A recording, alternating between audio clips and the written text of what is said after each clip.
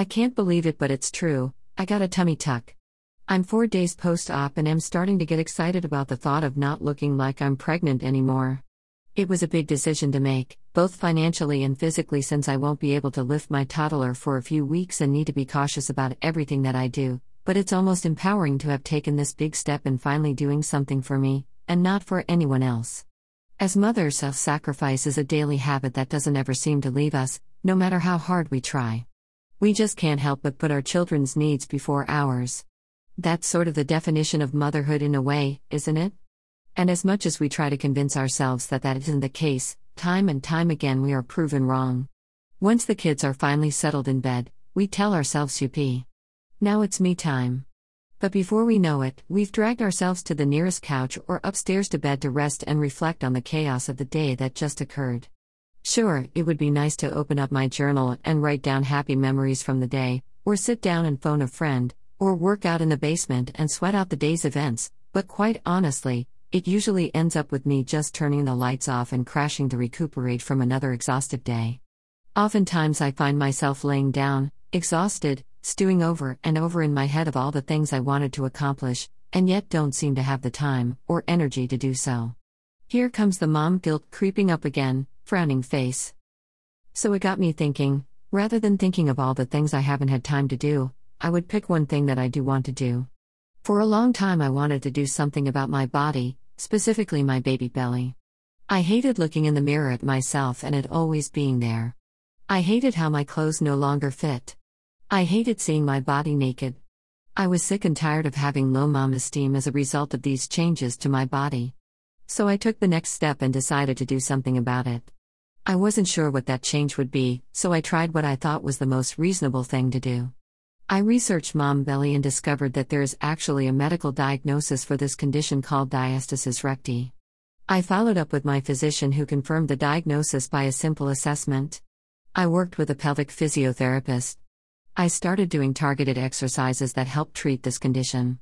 I made a conscious effort to improve my diet, and discovered little changes like prepping healthy snacks like trail mix and mixed veggies and introducing green smoothies into my daily morning routine really do make a difference in my energy levels. I consulted with a plastic surgeon to see what their opinion was on repairing my mom belly.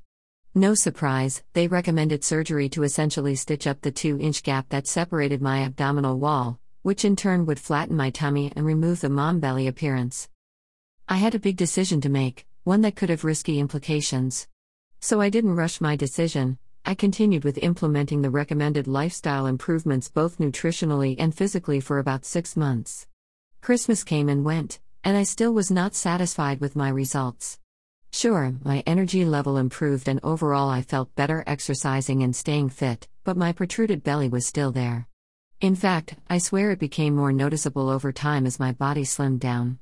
I'm not a doctor, so I can't make sense of it, and for all I know it's all in my head, but that darn mom belly seemed to just always be there.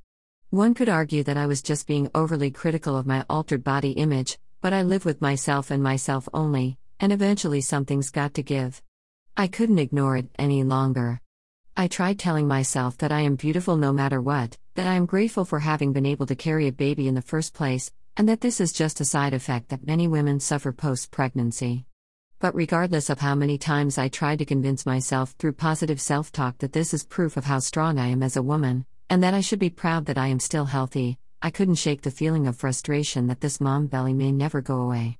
So I carefully weighed all the pros and cons of getting surgery done, and came to the conclusion that either way, my body is my own and no one can decide except for me. 3 months later, here I am, post-op and feeling great. Sure, the post-op pain isn't exactly a walk in the park, but I know this is only temporary, and each day I am that much closer to achieving my goal to loving what I see in the mirror again. I know the results take time and the healing process is gradual, 6 to 8 weeks on average, but I am proud that I weighed all options, tried the alternative treatments, and pre-planned my post-op recovery phase to be as seamless as possible by arranging family to stay with me in advance, having my parents assist with childcare, buying lots of groceries pre-surgery, taking adequate time off work. Doctor recommends 3 weeks, to ensure that I get adequate rest, especially in the early days. I have to give a shout out to my brother, because without him, my post-op recovery would have been way more difficult. Not only was he there to drop me off and pick me up, drive me to my follow-up appointments, make me meals, help me with transferring in / out of the bed or couch, basically anytime I sat or laid down, walk my dog. But the number one thing that made me feel like $1,000,000 post-op was when he helped wash my hair. Sounds cheesy, I know, but wow, what a difference it made. That moment was the first time I can honestly say I felt like myself again post-operatively.